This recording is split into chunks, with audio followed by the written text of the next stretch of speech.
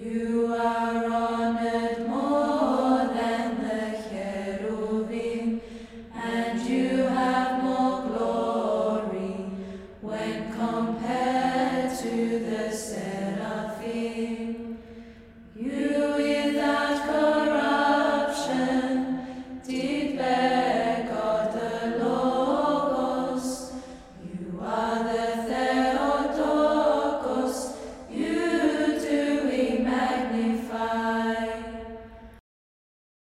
One year, at the beginning of the 14th century, on January 21st, the Orthros service ended at the holy monastery of Vatopedie on Mount Athos. The monks retired to their cells to rest until their daily tasks began. Then the gate of the monastery would be opened. What the fathers of the monastery did not know was that pirates were lurking outside the gates of the monastery. They had surrounded it, ready to invade, loot, and destroy the monastery. The abbot of the monastery was alone in the church, devoted to his prayer. He jumped suddenly when he heard a voice which did not sound human. Frightened, he looked around, but he saw no one. Besides, no one else was inside the church. And yet someone spoke. He paid attention and, full of fear, realized that the voice came from the icon of the Mother of God. Reverently, he strained his ear to listen. He then heard the voice of the Virgin Mary saying, "Do not open the gate of the monastery today, but climb the walls and chase away the pirates." Amazed, the abbot fixed his eyes on the image of the Virgin. Then he saw an amazing miracle. The image of the Virgin Mary was alive. Christ, who she was holding in her arms as an infant, was also alive. He moved his right hand and closed the mouth of his Holy Mother, turning his bright face towards her. A sweet child's voice was heard saying, "Don't, Mother, don't tell them. Let them be punished as they deserve for neglecting their monastic duties." Then the Lady Theotokos, with great motherly care towards her only begotten son, raised her hand slightly, held his little hand, tilted her holy face a little to the right, and repeated more strongly, "Do not open the gate of the monastery today, but after you have gone up onto the walls, drive out the pirates, and look to repent, because my son is angry with you." She repeated the warning a third time, and after this the Theotokos and Christ were again restored as an icon. The abbot, filled with admiration, called together all the fathers, told them the supernatural events that happened, and repeated to them the words he had heard from the lips of the Panagia and the divine child to his mother. Everyone turned in amazement towards the miraculous image, and their astonishment increased. The image had been transformed. It had completely changed and looked nothing like the old picture. Panagia was now holding Christ's hand under her mouth and tilting her head to the right to avoid it. Her facial expression is full of infinite mercy, love, sympathy, and motherly affection. Although Christ is represented as an infant, he has a stern face as a judge. This icon is considered not made with hands, or a hieropietos, because it was made in the form it is today, not by human hands, but by the grace of God after the miraculous intervention to save the monastery. The icon was called Panagia Paramithia, meaning comforter. The sight of the sweet expression on the face of the Panagia rests, calms, and comforts the human soul. The icon was transferred to the special chapel of Paramithia. In front of her, the monks keep a candle lit at all times, chant the Paraklesis service every day, and celebrate our Divine Liturgy every Friday. This series on the icons of Panagia seeks to present the stories behind many of the icons of the Mother of God that are present throughout the Orthodox world. We will explore their histories, the miracles worked through these icons, and how we can benefit spiritually from learning about and contemplating these icons. There are hundreds, if not thousands, of unique miracle-working icons of Panagia. This series won't be able to cover all of them, but we'll be focusing on the main types of icons of the Mother of our Lord and some of the better-known icons.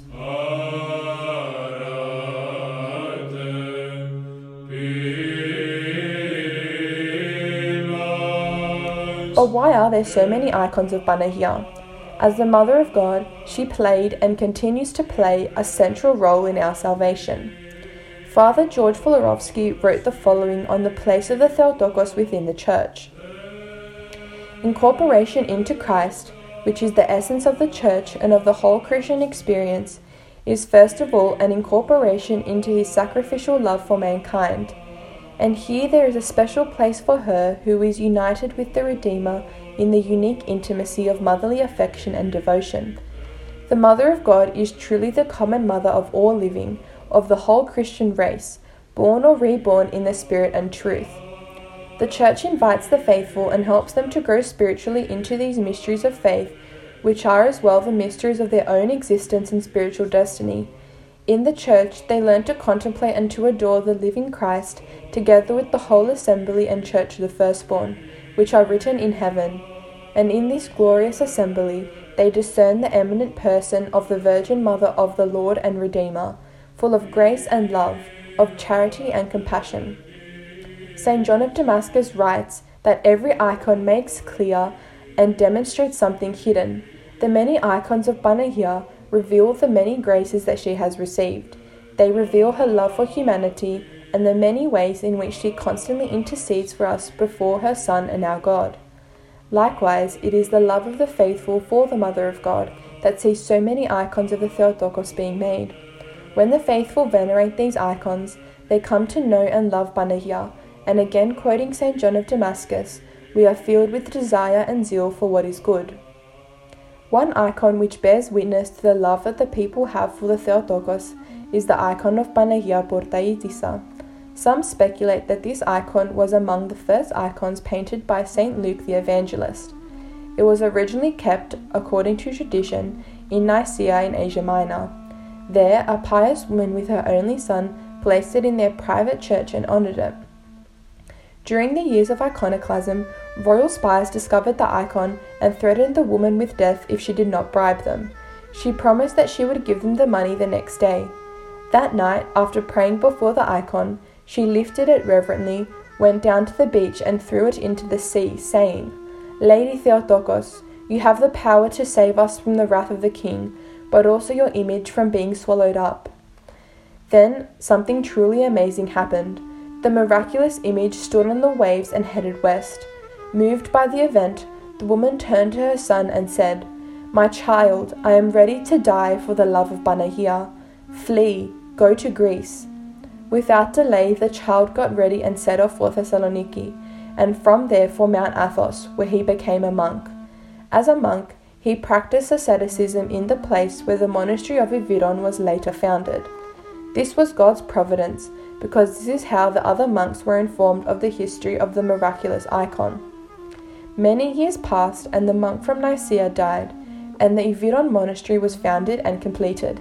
It was evening when the monks saw a strange sight, a pillar of fire that started from the sea and reached the sky. The vision continued for many days and nights. The brothers went down to the beach and saw with great amazement that at the base of the pillar of fire there was an image of the Virgin Mary. But as they approached her, she moved away. They then gathered in the church and begged the Lord with tears to give this priceless treasure to their monastery. Among the monks there was a pious ascetic named Gabriel. The Virgin Mary appeared to him and said, "Tell the abbot and the brothers that I will give you my icon so that it will protect you. You will then enter the sea, you will walk on the waves, and thus everyone will understand my favour for your monastery." And so it happened. Father Gabriel walked on the sea as if on dry land, reverently received the miraculous icon, and returned to the beach. All the monks gathered there gave her an honourable welcome. They then took her and placed her on the holy altar of the Catholicon, the main church of the monastery. When the priest went to light the candles the next day, the icon was missing. He searched everywhere and discovered her on the wall, above the gate of the monastery. They returned it to the Catholicon, but the icon disappeared again. This was repeated several times. Finally, the Panagia presented herself to the elder Gabriel and said to him, "Tell the brothers not to bother me. I did not come here to protect myself from you, but to protect you. Those of you who live virtuously on this mount hope in the mercy of my Son, because as long as there is my image in your monastery, his grace and mercy will always overshadow you." After that, the monks built a chapel near the gate and placed the holy icon there. That is why the icon is called Portaitissa, which translates to gatekeeper. To this day, Panagia Portaitisa, as she promised, protects the monastery and provides for its every need.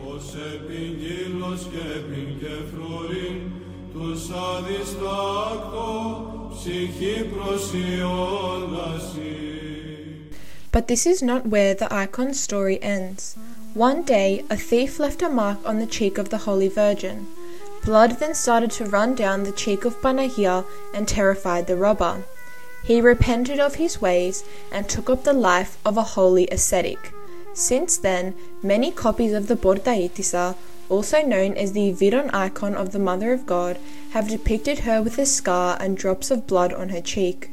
A copy of the icon was made by the monks of Iviron and sent to the Russian Tsar in the 17th century as the monastery was experiencing hardship. This icon healed the daughter of the Tsar of her paralysis, and the grateful Tsar provided a continuing source of income for the monastery. Other miraculous Iviron icons can be found throughout the world, and there are always large crowds of people queuing to venerate these icons out of their love for the Theotokos. St. John of Damascus wrote that when we venerate an icon, we do not honor the wood of the icon but the person depicted. This is of course the case for Panagia, who we honor through the countless icons that have been made depicting her. However, our veneration must extend beyond the physical aspects of veneration, such as prostrating before the icon and kissing it. We must live in a way that shows true veneration. Saint Mary of Egypt, a notorious sinner prior to her repentance, was going to Jerusalem to venerate the Holy Cross but did not have the proper motives. At the doors of the church, she felt an invisible force preventing her from entering. She looked up and saw the icon of the Mother of God, and after she cried tears of repentance, committing herself to a changed life, she was allowed to enter the church. This is true veneration, to see an icon and turn away from sin. So, when you next approach an icon, take a moment to reflect on why you're venerating it. Reflect on how you can become like the holy person depicted in the icon, and pray. Reflect on how you would feel if you were approaching the person and not the image. More specifically to Panagia, one should reflect on her virtues, her humility, her purity, her love for humanity, her obedience, and so many other virtues, and think about how to acquire those virtues. That concludes this episode of the Icons of Panagia. In our next episode, we will be delving into the icon of Panagia Oviitria, the first Christian icon which was painted by St. Luke the Evangelist.